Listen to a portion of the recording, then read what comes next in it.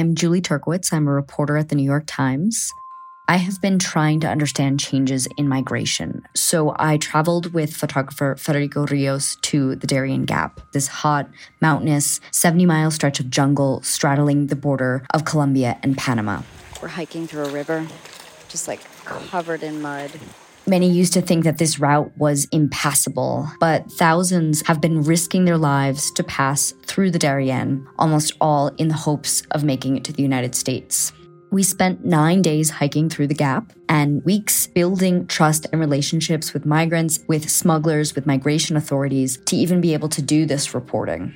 We interviewed hundreds of people who have made this journey to try and grasp what's making them go to these lengths to find a new life. New York Times journalists spend time in these places to help you understand what's really happening there. You can support this kind of journalism by subscribing to the New York Times. From the New York Times, I'm Michael Barbaro. Here's what you need to know today. On Thursday, the top diplomats from Russia and Ukraine failed to make any progress in their first face-to-face talks since the war began, and the possibility of a ceasefire remained remote.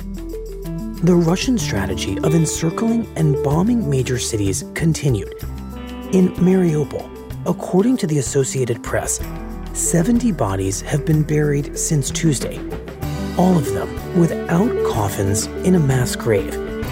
And local officials there updated the original casualty count from the Russian attack on a maternity hospital.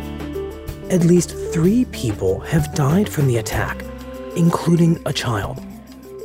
Meanwhile, American officials now estimate that as many as 6,000 Russian troops have been killed in the war, and say that the actual number could be much higher. And inflation is getting even worse. The U.S. government said that consumer prices rose by 7.9% through the end of February, the fastest pace in 40 years, led by higher costs for food and rent. Prices are expected to go up even more in March because of the surging cost of gasoline, which has hit record levels. On Thursday, the average cost of a gallon of gas was $4.32. That's it for today. I'm Michael Barbaro. See you on Monday.